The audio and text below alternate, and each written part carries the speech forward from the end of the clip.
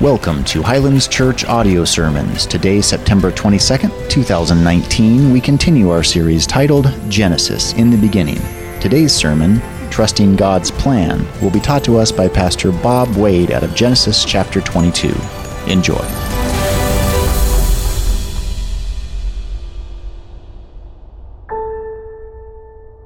The story that we're going to be looking at this morning is a very well-known story, but it's also a difficult story. One that almost seems out of character in some ways. Now, this is an important, catch what I'm going to say here, okay? In this particular story, do not place yourself into Abraham's exact situation. You are not Abraham. No one is asking you to take your child and put him up on an altar and sacrifice them. So don't do that. But here's the truth. Each one of us have our own set of trials.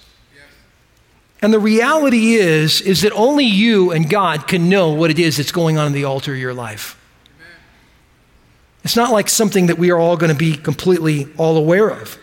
But what I want you to see here is, I want you to see out of this message the larger picture. Why is it that God would want this particular story laid out for all of history to know? What's so important about this story? And it all begins in verse 1 with a little word, that's the word test. This is a test. That's very important to know here in Genesis chapter 22.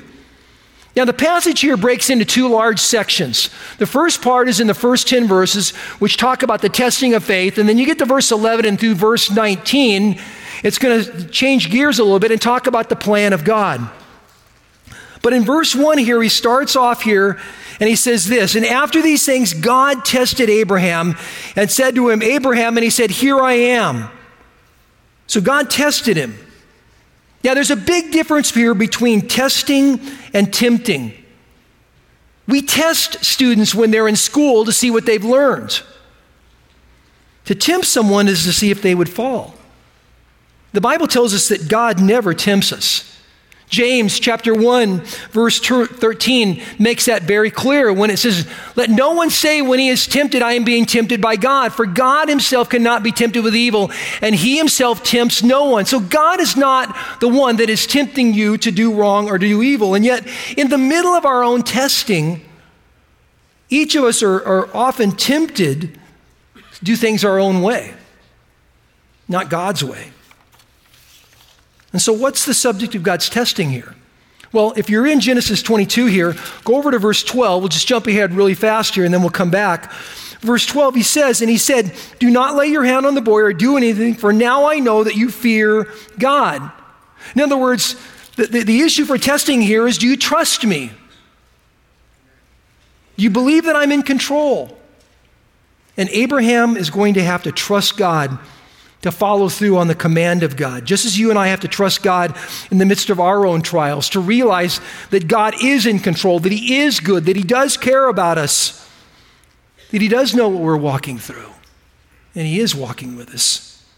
In this case, Abraham needs to believe that God will fulfill his promise regardless of the command to go offer his son. Now, the promise here of Abraham's son is that he's going to be the father of many. In fact, the promise is that he's going to have so many children that literally his children will be like the sand of the sea.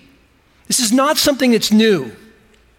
He's been saying this for a while. In fact, if you were to go back, you would find in chapter 12, chapter 13, chapter 15, chapter 17, chapter 18, chapter 21, over and over again, he keeps saying, your children are going to be so many that they're going to be completely uncountable.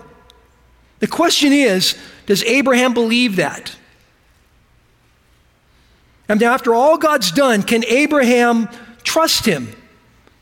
Now, just to give you an idea why this is such a big deal, why this particular test is such a big deal, verse 1 starts off and actually says that God speaks to him in an audible voice. This is not a feeling. It's not a premonition. It's not a dream. God literally gets his attention and calls to him, "Abraham, I got a test for you." Abraham recognizes immediately who he's talking to. And then you get to verses 2 through verse 10, and you start seeing his response. Look what he says here, starting in verse 2. And he said to him, "Take your son, your only son Isaac, whom you love, and go to the land of Moriah and offer him there as a burnt offering on one of the mountains in which I will tell you." And so Abraham rose early in the morning, saddled his donkey, took 2 of his young men with him, and his son Isaac, and he cut the wood for the burnt offering, and he arose, and he went to the place which God had told him. So he goes, he just listens and begins to obey right off the bat. Now, there are 2 things that are kind of interesting here in verses 2 and 3. First of all, it's the first time love is ever mentioned in the Bible. Now, you would think that love would have been mentioned before chapter 22. I mean, God is the God of love. You certainly have mothers giving birth. I would think that if love was going to be mentioned, it would clearly be mentioned, first of all, on a mom's love for a child. And yet here, in the passage, the first time love is mentioned here, it's about a father's love for his son. That clearly tells you that God wants it to be clear that a father giving up his son is a really big deal. Now, the second thing here that's so interesting is that Isaac here is called Abraham's only son. Well, wait a minute here. Biologically, wasn't Ishmael his son? He was, right?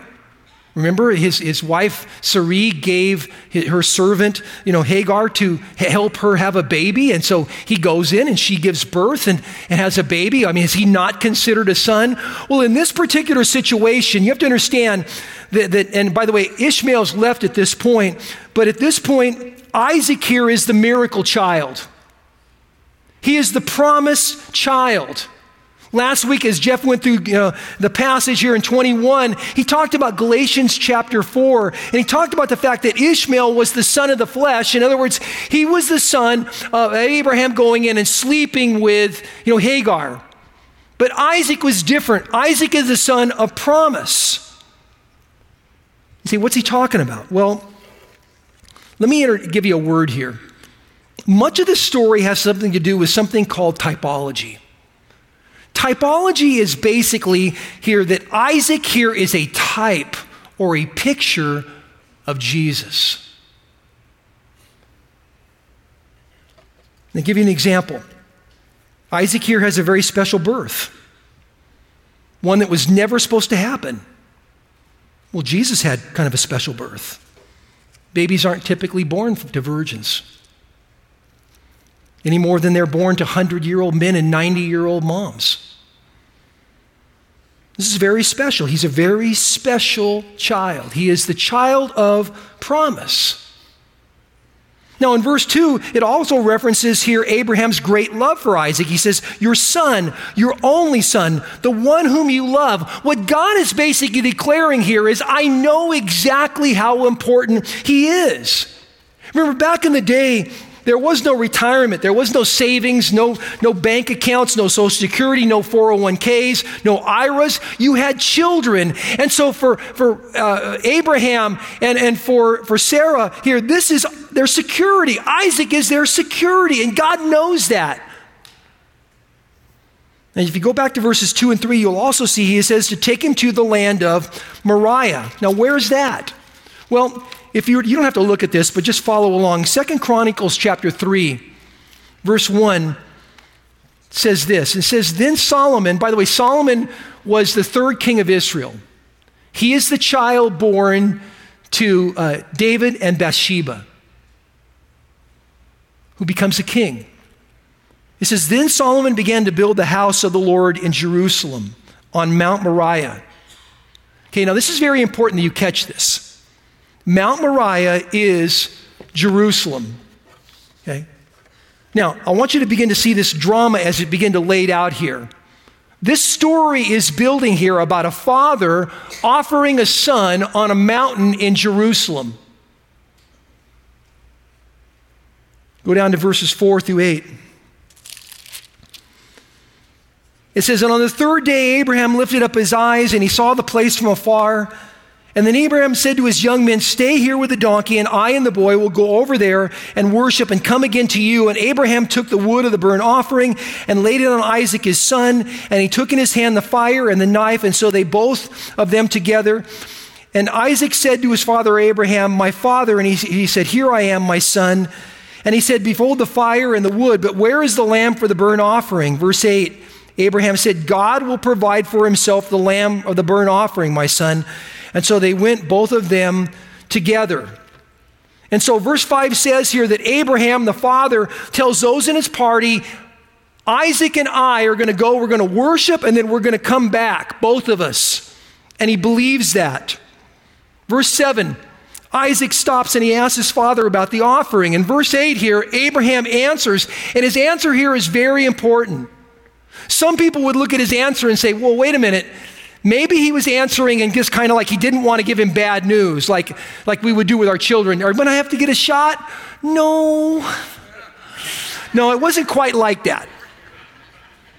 I mean, I don't think he's being coy. I don't think he's holding back on the information at all. I think Abraham speaks exactly what he believes. God himself will provide. You see, Abraham has learned to believe God, to trust him. Now, that hasn't always been the case.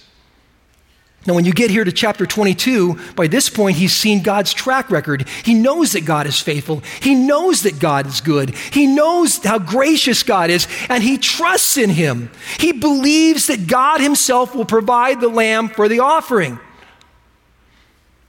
Now, let me step away from the Bible for a minute and give you my opinion. I want to be really clear here, okay, on this one. I don't personally believe that Abraham ever believed that his son would ever die on that mountain. Because God told him to take his son there and offer him as a burnt offering. He didn't say make him a burnt offering. He said to offer him. I think he's living maybe in precision, but I will say this, but he was willing. Now, if you go back here, you'll see how clear again this is. In verse 5, he tells him, Isaac and I will go and we'll worship, we'll both return, and both are going to be fine. Now, there's two things that are kind of interesting about this too. Remember I told you a minute ago, this is the first place in the scripture where love is mentioned? This is also the first place in the scripture where worship is mentioned. In chapter 22. Worship is a big part of this whole thing. And in this case, it starts with animal worship. By the way, animal worship started in the Garden of Eden. After Adam and Eve sinned, you remember that they stopped and they tried to cover themselves up, with leaves and that sort of thing. And God stopped. And he kills an animal, and he provides that for them to be clothed over and protected. There's a lesson to be learned in all this. And the lesson is that God was willing to take the death of another as a substitute for the things that we had done wrong. It's a concept biblically called substitutionary atonement, that someone else would be the substitute for the guilt that I really, have here, but someone would pay the price for my guilt. Are you starting to put a couple of different things together here on this mountain? Now, the second thing that's kind of interesting here is Isaac here is called a boy. That is a cultural thing.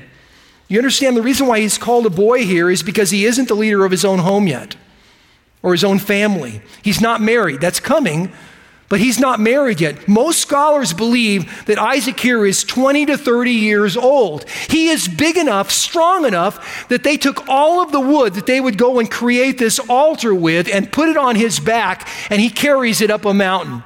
He's a man. Now, keep going here. Look at verse 9. It says here, and then they came to the place which God had told him, and Abraham built the altar there and laid the wood in order and bound Isaac his son and laid him on the altar on top of the wood. It says he binds his son. Now, here's the thing. I think Isaac let that happen willingly. And the reason why I think that goes back to that word that I gave you a few minutes ago, that word typology. You see, Isaac here is a picture, a type of Jesus. Now here's the question. When Jesus was arrested in the Garden of Gethsemane, did he resist? No. In fact, remember Peter pulls out this little pocket knife and, tries to cut off Mouse's ear or whatever, the guy's, stuff like that. And Jesus stops him and he says, look, if I wanted to, I could call legions of angels. He let himself be taken. He let himself be beaten. He agreed with the will of the Father. I believe Isaac here agrees with the will of the Father. He let it happen. But there's a very practical side of this as well. I believe that there's no possible way that Abraham at 120 to 130 years old is going to overpower a 20 or 30-year-old boy. Not going to happen. I got two sons, a 32-year-old and a 27-year-old. Both of them are stronger than me. There, I said it. But I'm a dad, which translated in Hebrew means I fight dirty.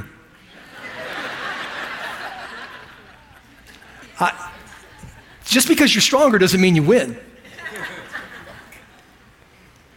Verse 10, he says this, then Abraham reached out his hand and took the knife to slaughter his son. So in other words, Abraham raises the knife. Was he going to stab him? He was clearly willing. I mean, that's what the book of Hebrews tells us. Hebrews chapter 11, verses 17 through 19 kind of spell this all out for us. By faith, Abraham, when he was tested, offered up Isaac, and he who had received the promises was in the act of offering up his only son, of whom it was said, through Isaac shall your offspring be named. And he considered that God was able even to raise him from the dead, from which figuratively speaking, he did receive him back. In other words, he believed that, look, if it has to happen, look, I'm trusting that God can take care of all this. God has done one miracle in his birth. Could he do a rebirth? Yes. I mean, it would be a huge act of faith. And by the way, Hebrews 11 is how you reconcile the promise of your son's going to have all these children with the command of going and offering him, is that God has got this figured out. The promise here is that Abraham's going to be the father of many. Here's the thing. Abraham hasn't had a kid yet. He has no one. And so the promise and the command here are not going to be opposite. I think in obedience, Abraham offered Isaac. Abraham believes, he trusts that God will provide the sacrifice. Now that's where you get to the second part of this, the plan of God. Look at verses 11 through verse 13. He says, but the angel of the Lord called to him from heaven and said to him, Abraham, Abraham. And he said, here I am. And he said, do not lay your hand on the boy or do anything to him, for now I know that you fear God, seeing that you have not withheld your son, your only son, from me. And Abraham lifted up his eyes and looked, and behold, behind him was a ram caught in a thicket by its horns. And Abraham went and took the ram and offered it up as a burnt offering instead of his son. It says the angel of the Lord stopped Abraham and confirms his faith here. And by the way, when it says the angel of the Lord, that article there at the beginning, the, tells you this is something called a theophany, meaning this was a pre-incarnate picture of Jesus. This is Jesus up in heaven, stopping him, yelling him, Abraham, stop! Which is just an absolutely amazing picture. Because you have Jesus in heaven watching a run-through of what he alone will fulfill. You get the picture here? Abraham is being faithful. He's obeying as best as he can, but Jesus stops and cries out, Abraham, Abraham. And the call here of his name twice just makes how urgent, how this interruption would be. This is a clear rejection of any human sacrifice. The truth is, God never intended for Abraham to sacrifice Isaac. Did you hear what I just said? He never intended for Abraham to sacrifice Isaac. Child sacrifice is a pagan ritual. This was, according to verse 1, a test. This is a test. Jesus knew that Isaac would not die on that hill. What Jesus is telling Abraham at that moment is the very same message that Jeff talked about a couple of weeks back when we were in chapter 15, when we look at the Abrahamic covenant, and God literally put Abraham to sleep and did all the work himself. What he's saying here is, Abraham, I got this. You're right, I will provide the sacrifice. Not you. This is my work. Verse 14 stops and says, so Abraham called the name of that place, the Lord will provide. As it is said this day on the mount of the Lord, it shall be provided. That term, the Lord will provide, in Hebrew is Jehovah Jireh. God provides. Now, verses 15 through 19, you see the promise here. Starting in verse 15, he says, and the angel of the Lord called to Abraham a second time from heaven. By the way, I just got to tell you what a big deal this is. It may not sound like a big deal, but Abraham has just had God the Father and now Jesus twice from heaven called to him in an audible voice. This is a big deal. This doesn't happen. He says, and the angel of the Lord called Abraham a second time from heaven and said, by myself I have sworn, declares the Lord, because you have done this and have not withheld your son, your only son, I will surely bless you and I will surely multiply your offspring as the stars of heaven and as the sand that is on the seashore, and your offspring shall possess the gates of his enemies, and in your offspring shall all the nations of the earth be blessed, because you have obeyed my voice. And so Abraham returned to his young men, and they arose and went from there to Beersheba, and Abraham lived there at Beersheba. What is going on here on this mountain, on Mount Moriah? Why does God want this played out and then recorded? And the answer is, I believe that Abraham is acting out a drama that later on in history will become a reality. This was intended to be a teaching moment for God's people, for us. This was intended to realize that one day a father, God the Father, would offer up a son, his only son, to die for everyone's sins on that mountain. And the son will willingly be bound and sacrificed. The Lord himself will provide the lamb. That's Jesus. John chapter 1 verse 29 tells us that when Jesus first showed up and and John the Baptist saw him, he said these words. The next day he saw Jesus coming towards him and he said, behold the Lamb of God who takes away the sin of the world. Well, there's God's provision. Exactly like was found in the weeds and the bushes there. When Abraham was there, God was going to provide the sacrifice, the one that would die on the hill. That was his own son. Now in verses 16 and 17, you'll see here that he's talking about multiplying your seed, that your children are going to be as many as the stars in the heavens and the sand on the earth. You know, I was looking this up as I was reading through the history of all this stuff. You know, for a really long period of time, scientists taught that there were 6,126 stars in the heavens. And then somebody invented the telescope. What you don't know, what we can't see. I read the other day that they said, well, the estimate is it's like 10 to the 25th power. Can you imagine how many zeros that is? And we don't even know how many galaxies we have. Do we realize who we're dealing with here? Some people are really bothered by this story. Some people are actually bothered by the whole ask thing. I can't even believe that God would ask Abraham to go do this. You're missing the whole story here, then. See, what God was doing was putting in story form the most beautiful truth known to man, of the greatest love that would be known to man. John chapter 15, verse 13 says, greater love is no one than this, that one lay down his life for his friends. This is the greatest love there is. People for thousands of years have heard this story. The nation of Israel's children heard this from the time they were small, and they ingested this story and somehow they missed it. See, God knows what he's doing. He knew what he was doing with Abraham and Isaac. He knew what he was doing when he allowed his son to go to the cross there. And he knows what he's doing when he comes to us. Now, does that mean I can give you an answer for every single thing in life? I can't. God has not designed the world, the universe, to be like that. He has designed the world to be in a situation where you and I have to live by faith, that we trust him. I don't know every answer.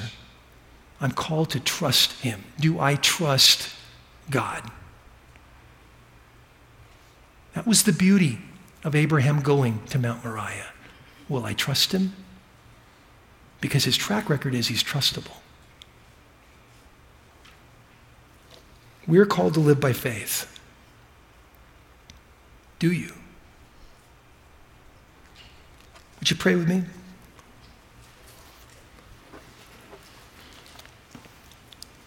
Father, the truth of this story is that from the beginning of time, you wanted to lay out in story form the truth that your son one day would die and take our place on that hill. You used a faithful man that you knew would be obedient to you. And just as he laid his son on the altar, there are many things in our lives that we need to lay on the altar before you as well. But Lord, we also know that you're trustable, that you love us, that you care, that we can put our confidence and trust in you. Thank you, Lord. In Jesus' name, amen. Do you trust him? Is all your hope in him? Yes. Listen, I want you to know something. There's a group of people that come down here at the end of every service as a ministry. They do it because they want to. They're available here to stop and pray with you, to encourage you, and even help you with that big thing. Will you trust him? Will you place your trust in him? Maybe you're questioning that right now. I'd encourage you. You can trust him. His track record is good. It took Abraham years to figure that out, that he could trust in the things that God said completely. I want to encourage you. This whole book is about a God that you can put your trust in.